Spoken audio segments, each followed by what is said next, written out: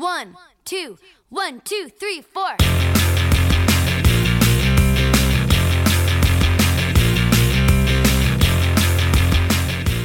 Josie and the Pussycats. It's a film that was supposed to be a big hit in 2001 and, well, there's no nice way of putting it, but it was a commercial and critical flop. Then something weird happened.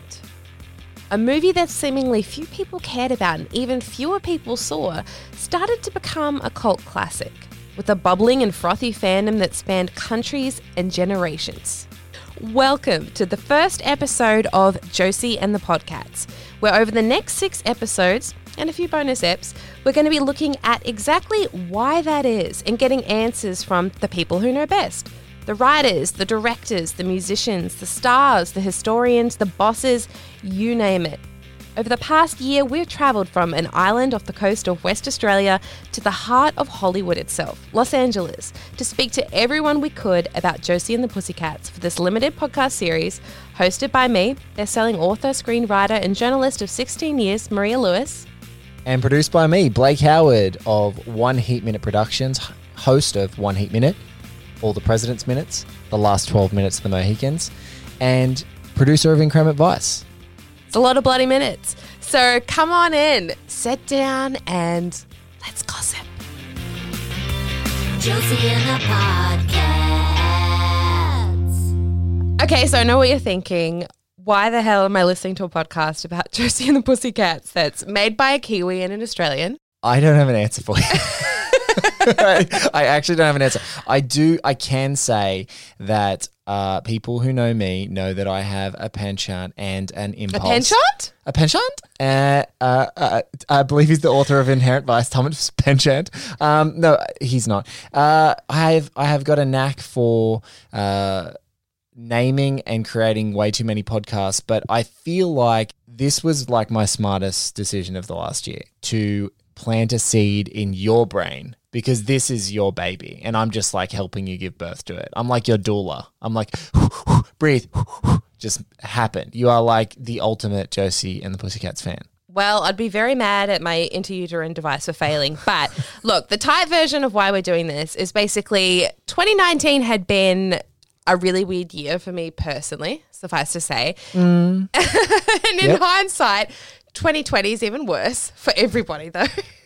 It's nice. You're here, so it's nice. Yeah, that's great. I love that for us. But in comparison and with how bad 2020 has been, it has been a time that I think a lot of us are wanting to focus on things that are positive. Yes. On things that we love. Yes. On things that we earnestly love to love. Yes. And a lot of that is pop culture. And Josie and the Pussycats has been something I've been obsessed with pop culturally since the very first time I saw it in a cinema when I was in grade 8. It was a seminal film for me. It was a seminal film for a lot of Australians, which is a weird thing to think about. And I mean, going from that period from being a tween to a teen can be a really isolating experience anyway, let alone if you're experiencing it from an isolated place like Australia, which is the arsehole of the world. And the idea for this podcast was essentially your idea, really. So you should take credit early on because, Yeah, look, with Increment Vice, particularly with Travis Woods, who's, the host and engine of that show, I just identified people who had a passion for something that I just thought was boundless. Like I am definitely the Josie and the Pussycats novice, and had Maria staying with me and watched this damn film so many times. And it actually is kind of, in my mind, it's like the 90s answer to This Is Spinal Tap. It is an underrated masterpiece. And she kind of put me into it. And, I just felt like your passion for it and your director's commentary, unauthorized director's commentary in my lounge room was like, why the fuck isn't this a podcast? So I'm working my way up to authorized. Give me time. But look, basically, for people who are listening to this and maybe unfamiliar with my work or unfamiliar with Blake's work, the idea for Josie and the Podcats was born out of we've been best friends for nearly 10 years, and this podcast was born out of a shared connection, I guess, that we've had over the course of a really long period of time. We love to love things, and over the course of the past 12 months, we've interviewed people for this show over and over again, people from all around the world, and I guess one of the big takeaways that we've had has been that this film being seminal, for me personally, that's not a solo experience. That's actually extremely common for a lot of people and not just the people who made the movie. I think what's so cool is that these movies that like resonate with you so deeply, like you're not alone. And that's what's so amazing about like contemporary times is that like you might think you're alone out there in the universe, but there are people out there who this is their heat, Maria. It is my heat. And on that note, let's get on to the rest of the show. Josie and the Pussycats, it's important to a lot of people, and not just Aussies and not just Kiwis who have a real affinity for this movie, very weirdly, but Brits, Americans, the Japanese, Africans, Russian fandoms. There are people all over the world who connect with this movie that bombed during its theatrical release. There's no other way to say it. And that was almost 20 years ago. Here's Josie and the Pussycats writers and directors Harry Elfont and Deborah Kaplan talking about that a little bit more specifically. And then it was opening weekend. I remember there was some call, somebody used the phrase, Dead on arrival. It's DOA. And that was a bit of a gut punch. I think I went to a theater in the Beverly Center. That's how long ago. There were some movie theaters in the Beverly Center. Yeah. And there were like 5 people in the theater. Like, I peeked my head and I was like, okay, this is what we're dealing with. Yet before we hear more from them and dive deep into the development of the film, the production, the release, the soundtrack, oh my God, the soundtrack, and the legacy of Josie and the Pussycats, we thought it was important to start with the history because for a lot of people, fans of Riverdale, the CW show, or even just this movie in particular, they might know where Josie and the Pussycats comes from.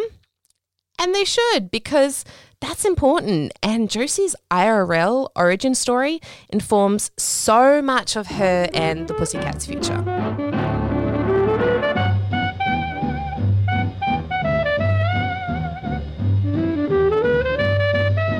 Josie and the Pussycats were a spin-off within Archie Comics, a world that was first birthed by comic book artist and writer Bob Montana. Who was Bob Montana? Well, how about we let his daughter Lynn Montana tell you herself. My name is Lynn, Lynn Montana, and I am Bob Montana's daughter. And Bob Montana was the creator of the Archie characters. Well, my father always used to say Archie was famous, not him. And he was the kind of guy, he was more happy in the background, in his jeans and T-shirt, riding in his pickup truck downtown to get his mail and talking with people on the street, just a common guy. He was always just a common work guy, he wasn't anybody special. It was Archie that was famous, not him. But, he did do something that was, it is a wonderful legacy because it made people laugh. And it brought a little cheer and pleasure into people's lives. And that's what he wanted to do for a living, as well as, satisfy his own desire to be an artist of a sort, or a cartoon. I mean, that was always his dream, was to create his own cartoon strip. So his legacy is worth remembering, and I'm glad to see it going so well. Comic books are considered one of the great American inventions, and Archie Comics, which started out as MLJ Comics in 1939, was right there at the very start of the medium. The Archie characters, which included the red-headed title guy himself, Jughead, Betty, Veronica, of course Betty and Veronica, they all first appeared on the page in the early 1940s thanks to Montana and publisher John L. Goldwater. Now, Goldwater's a pretty seminal figure, and we'll get to more of him later.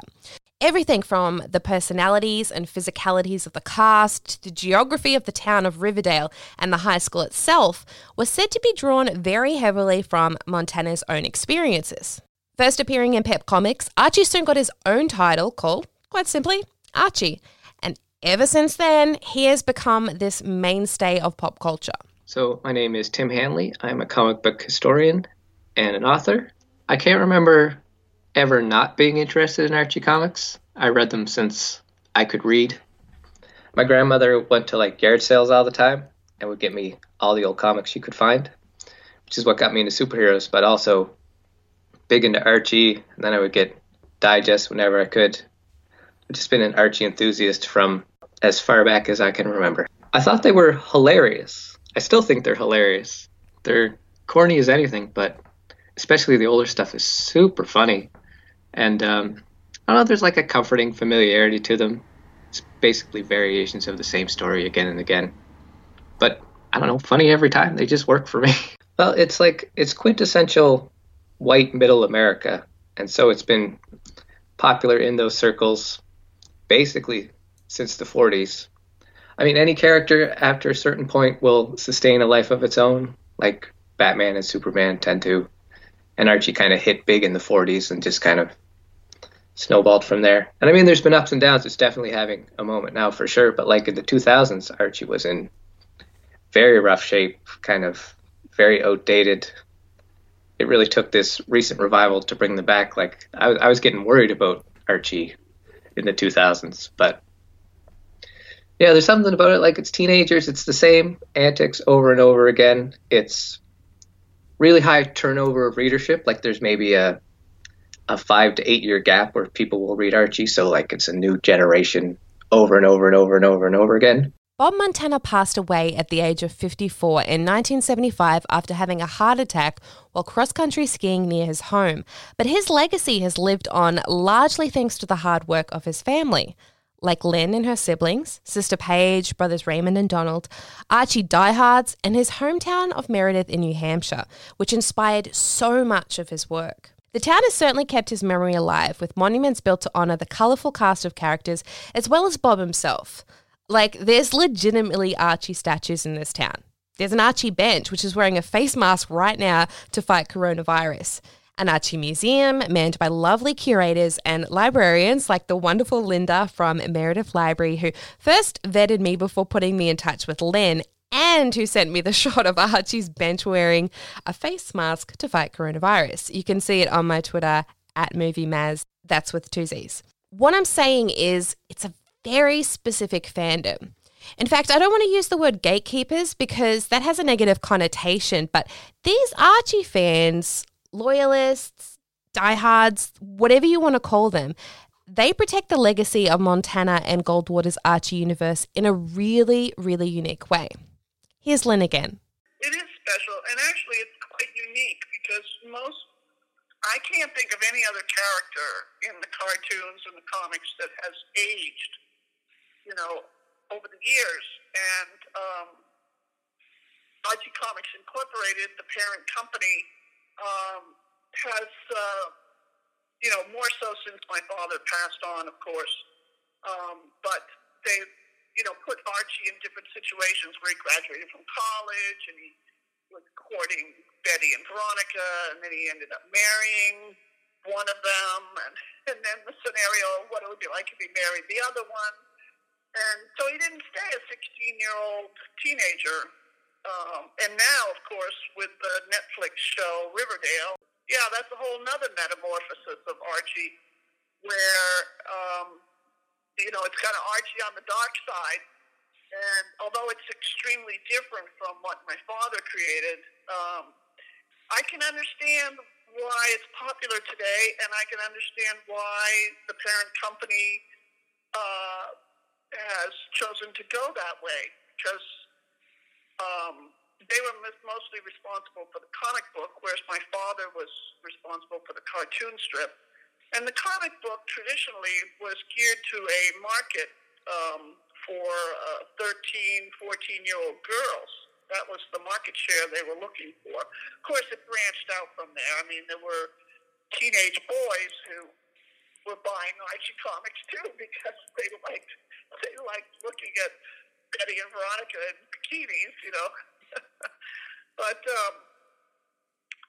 But I think that market share kind of had pretty much dwindled down and was, losing its, the interest and the purchasing numbers. And so turning it over into a product like Riverdale was, it's kind of a brilliant marketing move on their part. I like what they've done. I like the characters, given what it is. It's not my father's Archie, but given what it is, they've been very respectful of the characters, and they're just putting their spin on it. And I like that. I can't think of any other cartoon character who has evolved like that. So that must say something about Archie and the iconicness, of Archie as a figure in, Americana. It's true. Archie is an iconic American figure, and the fictional world he existed and exists within has birthed more than just one. Sabrina the Teenage Witch, for example, was an Archie character who has become popular enough over the years to get her own comic series, 90s live-action sitcom, teen horror comic, animated series, and now a popular Netflix series complete with a tie-in clothing line, songs, you name it. And just like Sabrina, Josie and the Pussycats too were birthed from the Archie universe and the mind of a man named Dan DeCarlo. I'll let Tim Hanley explain. Yeah, at the time, Dan DeCarlo was an artist for Archie, not the head lead artist he would become years down the road. And even though comics were big in the 50s, most people were still trying to get into comic strips. If you could get a syndicated comic strip in a newspaper, that's where the money was. And DeCarlo had done a strip, I can't remember the name, but Stan Lee wrote it in, I think, like 1959. It lasted about a year. And through those contacts, he kind of came up with some more strips after that one ended. And one of the ones he pitched was what was an early version of Josie and the Pussycats, which at that time was basically Archie with a female lead, more or less. Now, some key things to note. DeCarlo was a bit of a legend, suffice to say. In his early 20s, he was drafted into the US Army, and during the Second World War, he drew a weekly military cartoon for the Allies and painted mascots on the noses of airplanes. It was during this time that he met this absolute smoke show named Josie Dumont, and my French accent is terrible, but hey, points for trying. She was French, a former model, and she'd been set up with DeCarlo on a blind date in Belgium in 1945, just after the Battle of the Bulge. And they had it. Whatever it was, it sparked between the two of them, despite DeCarlo not speaking French and Dumont not speaking English. They learned, and they fell in love. In an interview with the New York Times in 2001, Josie said, "We communicated with drawing. He would draw things for me to make me understand what he had in mind. He was really so amusing. Instead of just using words, he would use cartoons to express himself. Right away, we knew that we were meant for each other." The war ended and they got married. Had twin boys who would later go on to work for Archie as well. Something, and next minute they're on a cruise in the Caribbean.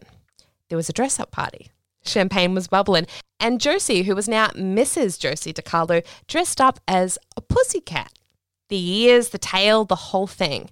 And that's where the seed of what would become Josie and the Pussycats was planted in DeCarlo's mind.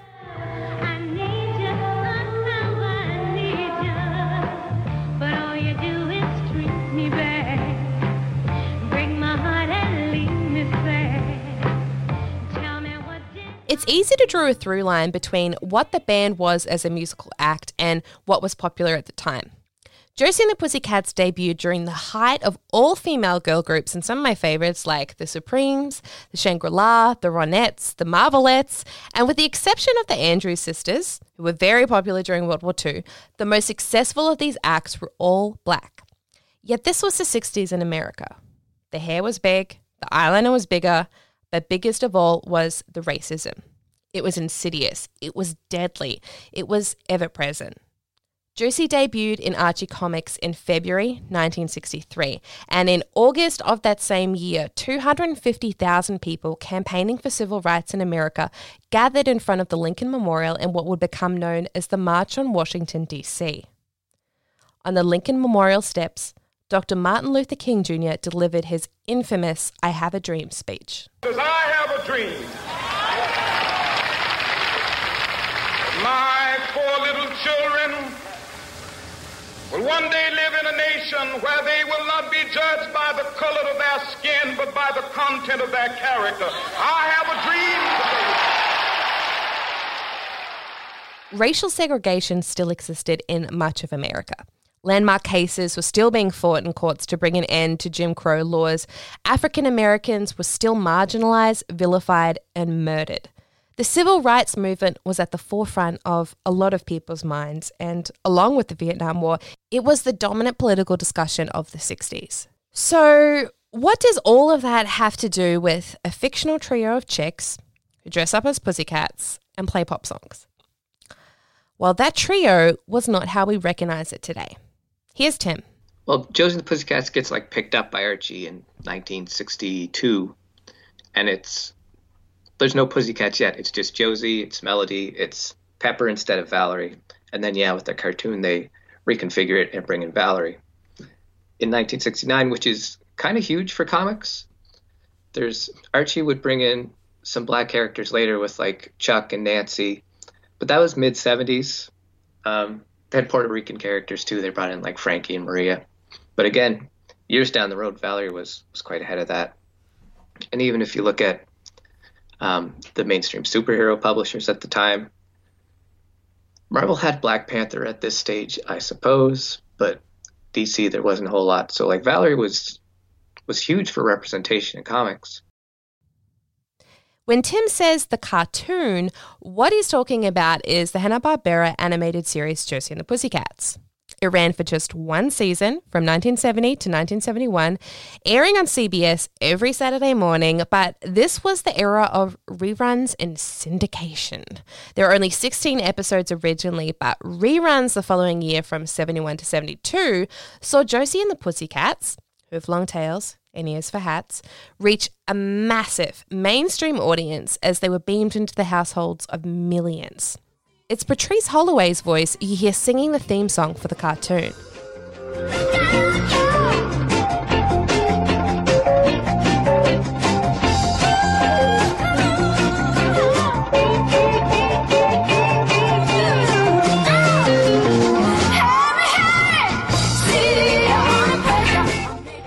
In terms of representation, if you can see it, you can be it. And suddenly, Archie had a very popular property where 1/3 of the band was not white. Furthermore, the character of Valerie, if you've ever seen the cartoon, was the smart one in the group. She was reasonable, logical, a mechanical whiz, and really the glue that held everyone together. She played the bass and the tambourine, and her sheer existence broke boundaries at the time. Hold it. We'll put these uniforms on and pretend to be robot laundry workers. Valerie was the first black character in the main cast of a Saturday morning cartoon. Ever. Here's Tim. A thing they got a lot of pushback for as well, the TV show more so than the comics. When they were developing the TV show, the early idea was that they would bring in Valerie, but the record company that was making the music behind the show was very strongly against it until they did auditions, and the gal they got to do Valerie's voice was so good they were like, no, we gotta stick with Valerie. Patrice Holloway sang so good that Valerie was allowed to exist. I'm just going to repeat that one more time for those at the back. Patrice Holloway sang so good that Valerie was allowed to exist. It's the bossest thing I've ever heard, but it's also true. The daughter of Motown legend Brenda Holloway, Patrice was kind of unbelievable. Like, just listen to this cut from one of her early singles with Capitol Records. It's called Ecstasy. Just keep loving me. Darling baby. Help me. Ecstasy. Don't ever stop loving. Not my personal favourite of her songs. That would be Stolen Hours. So if you're looking for more Patrice Holloway, I definitely recommend you check that out. But before the Josie and the Pussycats animated series hit the small screen, Hanna-Barbera also started developing an IRL Josie and the Pussycats band that would be the singing voices of the gals in the cartoon, but also release an album and work as like multi-platform cross-promotion. It seems a weird thing to imagine right now in 2020. It's like Netflix actually staging an intergalactic song competition to tie in with the Get Swifty episode of Rick and Morty Season 2. But in the 50s, 60s, 70s, it wasn't actually that unusual. In the late 60s, the first Archie Comics animated Saturday morning cartoon hit. It was called The Archie Show, and it was a colossal win for CBS and the ratings. But the band in the show, who were called the Archies, also had a #1 Billboard hit with Sugar Sugar. Sugar Sugar is kind of iconic, and this is a song you're definitely going to know. Okay, everybody, here we go with our new hit record, Sugar Sugar.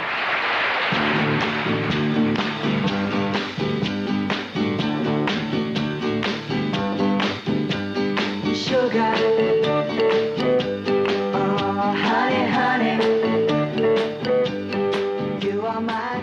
It's very saccharine, but Sugar Sugar was the #1 song of 1969.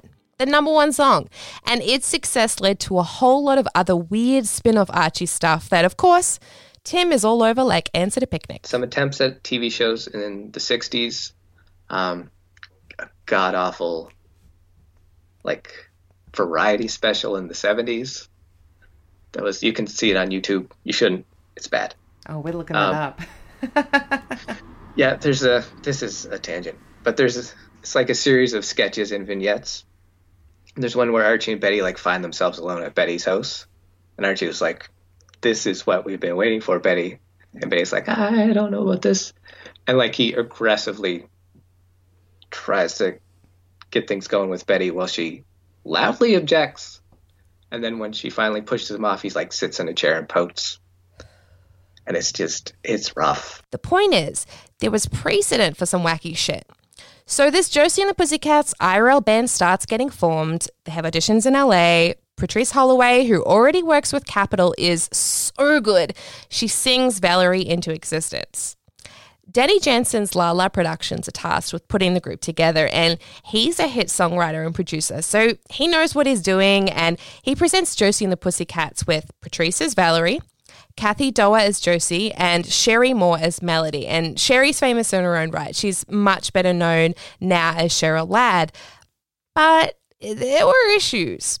Hanna-Barbera were not keen on Patrice, as Tim said. They wanted an all-white trio, which Jansen refused to do and threatened to walk away from the whole project altogether. He'd written for the Partridge Family and had a lot of clout in the music industry. Put simply, he had capital and he leveraged that capital to make sure Patrice wasn't expendable. The arts tend to be a little more woke than other industries, and folks had heard about Jansen. They heard about Jansen flexing and Hanna-Barbera flinching, so much so that a bunch of some of the most legendary session musicians at the time offered their services at a major discount to show their support for the stand that he had taken, including a bunch of musos from Elvis Presley's band, including Jerry Swift, who played bass just like the fictional Valerie, and Ronnie Tutt on drums, just like the fictional Melody. The band Josie and the Pussycats released one album in conjunction with the first season of the animated series. It was called Josie and the Pussycats, obviously, and featured the IRL girls on the cover posing in black leotards with sheer stockings, with the cartoon characters up in the corner to make that visual comparison between the TV show. Now, there wasn't a big hit on the album. They cut some covers, some originals, some unreleased songs that appeared just in the show, some Kellogg's mail order singles only, which actually were mostly pretty good. Inside, Outside, Upside Down is an absolute banger and co-written by Jansen. They released 6 singles for the charts, but there was no Sugar Sugar like the Archies had, which, that's okay. Honestly, Josie and the Pussycat songs were better. Here's my personal fave, You've Got a Long Way, Baby, which is very Jackson 5-esque.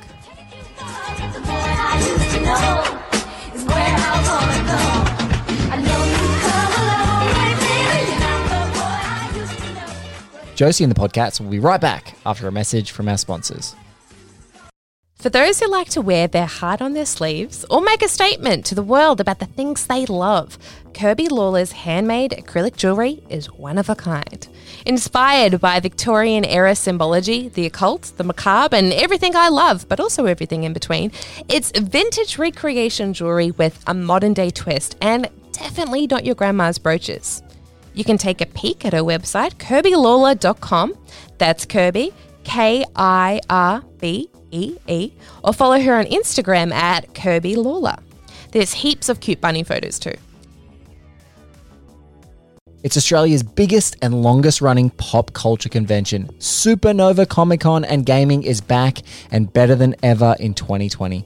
With 6 shows around the country, Supernova features a huge range of guests from worlds of sci-fi, fantasy, anime, comic books, literature, and cosplay, and blasts into cities like Melbourne, the Gold Coast, Sydney, Perth, Adelaide, and Brisbane. It's free for kids 12 and under with a paying adult, so make sure you check out supernova.com.au for more info, tickets, and to find out when the next Supernova is stopping by in your city.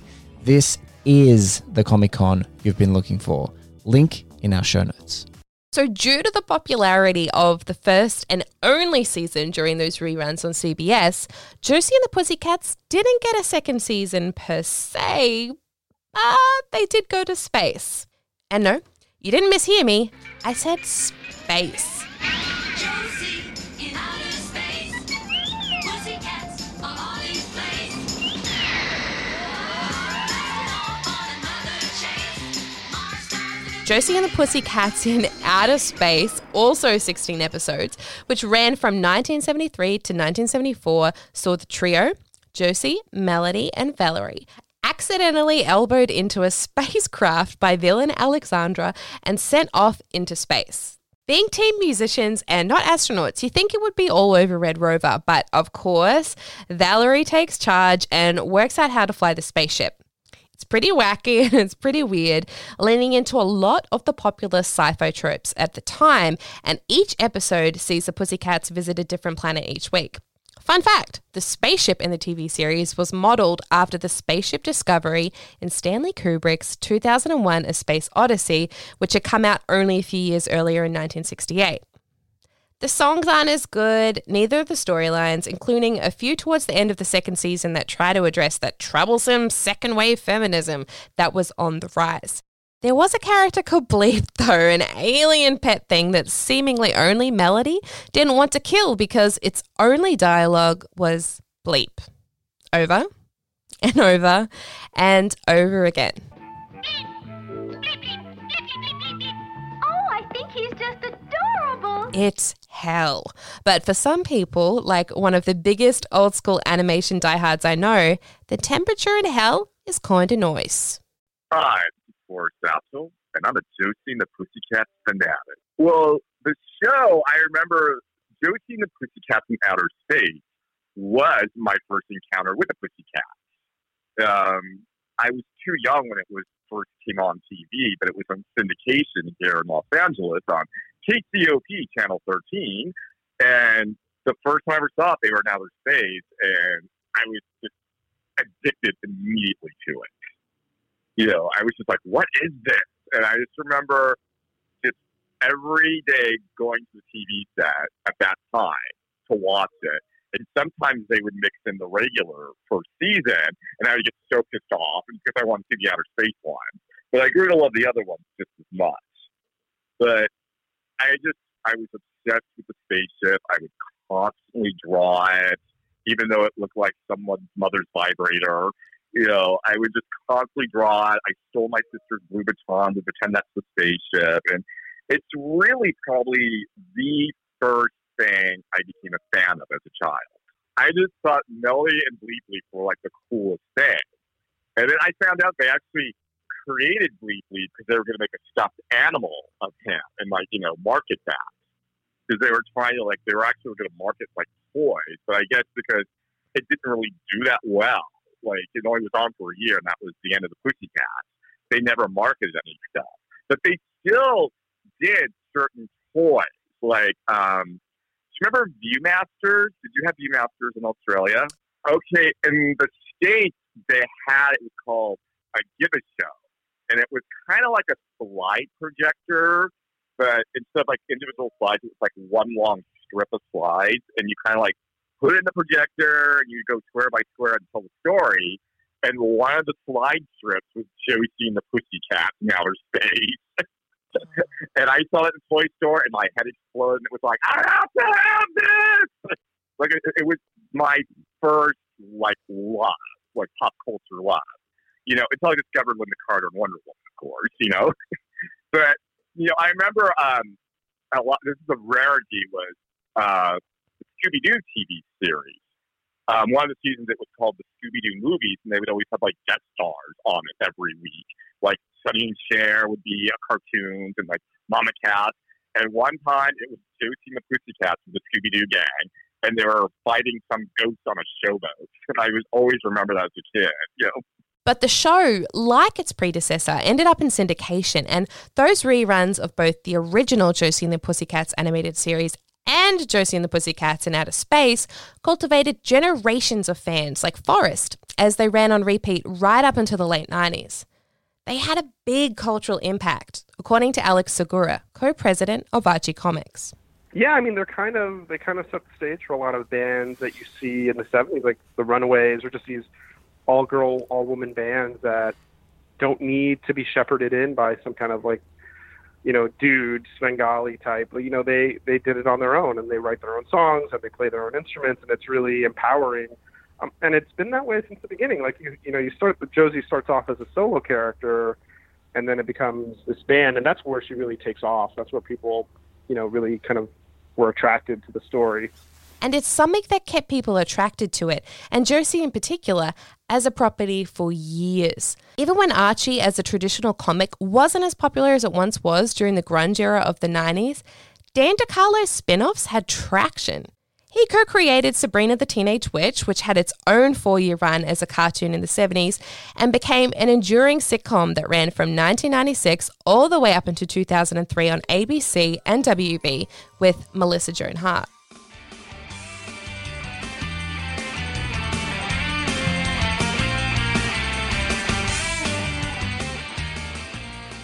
It had a huge audience on Friday nights, which is kind of hard to imagine in the current TV climate, but it was around 17 million viewers in the US alone. And yeah, some of them may have been old school Archie fans and familiar with the perky teenage witch and her aunts that started off in Bob Montana's original Riverdale world. But a large chunk of them had no idea where Sabrina came from. They were an entirely new audience, an entirely new generation, and the viability of Josie as a brand with a fresh, modern spin, started to look promising once again. Not that it had ever stopped being just that to the fans. Here's Alex. Well, there's a little bit of like wish fulfillment involved. Obviously, I think everyone at some point in their life wants to be in a rock band, and you want to be in a rock band with your best friends and live that amazing life of rock. And the difference, the thing I always say, I wrote the Archies comic, which is very much about Archie and his friends trying to be in a band, and they're, like a local indie band. So if the Archies are this local indie band that you go and see because your friends are in it, Josie are the superstars. Josie and the Pussycats are the superstars that are on tour already. They're like another level. So there's a lot of wish fulfillment there. And the characters are great. I feel like Josie is this very level-headed, smart, funny, like, I don't want to say humble. Like, she's very confident. She is who she is, and she's very self-aware, which is really, was really forward-thinking at the time when they were created. And you have Melody, who comes off as a little ditzy at first, but also has a lot of heart, and Val is awesome too. So I think the characters are really varied and entertaining, and just their chemistry works really well. And like a lot of the great Archie strips, they have a good supporting cast. So you have the Cabots, you have Alan M. It's really just fun, and it's got all the elements of the Archie stuff, but with these new characters. Like Josie and Archie have a lot in common in terms of how they're portrayed, like just their sense of humor and their every person qualities. I think they really anchor, their stories. Coming up on the next episode of Josie and the Podcats, development. How exactly is Hollywood going to revitalize an Archie Comics property loaded with so much pop cultural history? There's lawsuits, there's Outer Space, a Betty and Veronica movie shepherded by Harvey Weinstein that thankfully got lost in development hell, and an audition from Beyonce. Oh my God, are you fucking insane? Beyonce, Beyonce, Beyonce. Be sure to subscribe to this show so you're the first to know about all the upcoming episodes and some bonus ones, including one this week about how Archie broke the comics code and won our hearts. If you like this, de jour means chuck us a rating and review to help other people find the show as well. And this episode of Josie and the Podcats was researched, written and presented by me, Maria Lewis. And produced by me, Blake Howard. Our podcast artwork was done by the talented Amy Reed, who you can find on Instagram at ai.me.me, or via email at amy.reed0310@gmail.com. And our jerkin theme is courtesy of Amanda Wilkinson and the band Bossy Love. Their new album, Me Plus You, is out now. A lot of our guests are hugely talented in their own right and have impressive bodies of work, like authors Tim Hanley and awesome Alex Segura. And you can find links to their work in the show notes of this episode. Also, big thanks to Lynn Montana and the whole Montana family for allowing us access to their family photos and archives. And if you know someone who's hearing impaired and would enjoy this show, written versions of every episode, including the bonus eps, are available online. The link is in our show notes. Until next time, who's a rock star? Josie and the Podcast.